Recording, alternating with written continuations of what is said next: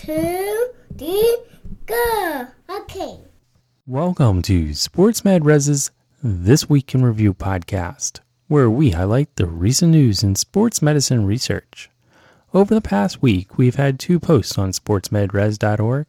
That's res.org. In the first post, we described a study where the authors reported that people performing a 12-week endurance training program with protein supplementation had similar improvements in maximal oxygen uptake and performance as people consuming a placebo carbohydrate drink. In the second post, we summarized the study where the authors found that cadets wearing exercise shoes with a mild to moderate stiffness experienced fewer exercise-related injuries when compared to minimal stiffness. Likewise, shoes with a mild to moderate heel height reduced the risk of injury compared to minimal heel heights.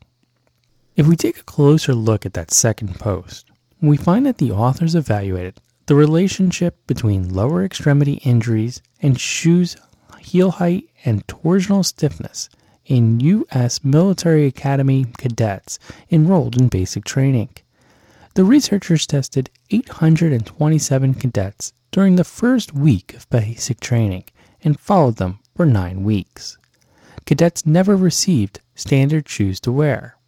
Instead, they were instructed to bring relatively new shoes that have been broken in but not worn out.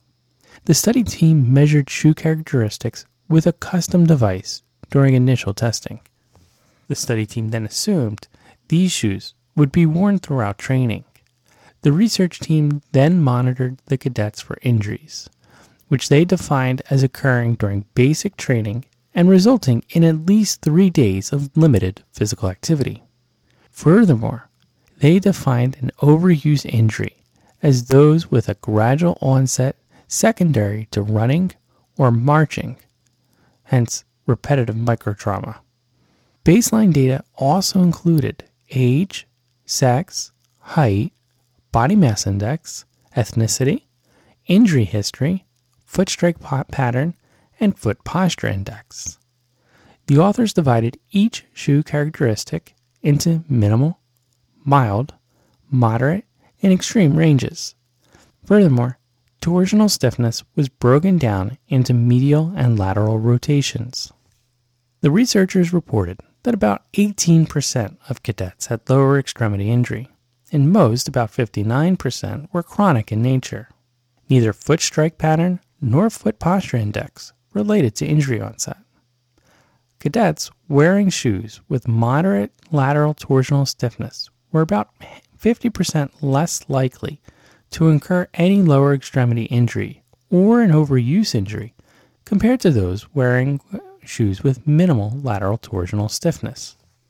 Furthermore, individuals wearing mild or extreme lateral torsion were about 40% less likely to sustain an injury compared to those wearing shoes with minimal stiffness.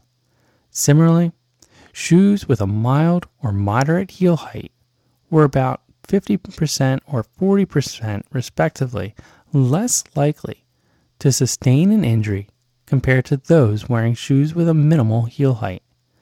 No other shoe characteristics related to injury risk. The authors of the study recommended that military cadets reporting for basic training should wear shoes with a mild to moderate lateral torsional stiffness with an appropriate heel height, which might range from 2.2 to 2.8 centimeters, so about an inch, to prevent injuries that are sustained during running or marching. Basic training performed by military cadets is a unique form of training and therefore requires a unique standard for shoe characteristics. Furthermore, the claim that mild to moderate torsional stiffness and moderate heel height reduce injury risk in cadets may not be applicable to most runners. Although the results of this study are highly promising, an underlying shoe characteristic that should not be ignored is the individual's comfort. Heel height, motion control, and durability are all important in reducing impact forces and plantar pressures. The current recommendation is to find a shoe in between the extremes of torsional stiffness and heel height. The reported shoe characteristics in this study fall in between the minimalist and maximalist thresholds, and the authors recommend advising patients in training environments like the military to avoid the extreme ends of lateral torsional stiffness and heel height. Don't forget that we also share extra material on social media. This week's most popular post was a new special issue of the Journal of Athletic Training on sports specialization. And if you're an athletic trainer who's looking for evidence-based practice CEUs, then please check out our 6 online evidence-based practice courses available through the Human Kinetics website. We'll have links to our summaries, the courses, and the special issue on our new website and in our show notes. Remember, you can always follow us on Twitter, Facebook, or LinkedIn. We'll be back next week with more sports medicine research. Until then, have a fun one.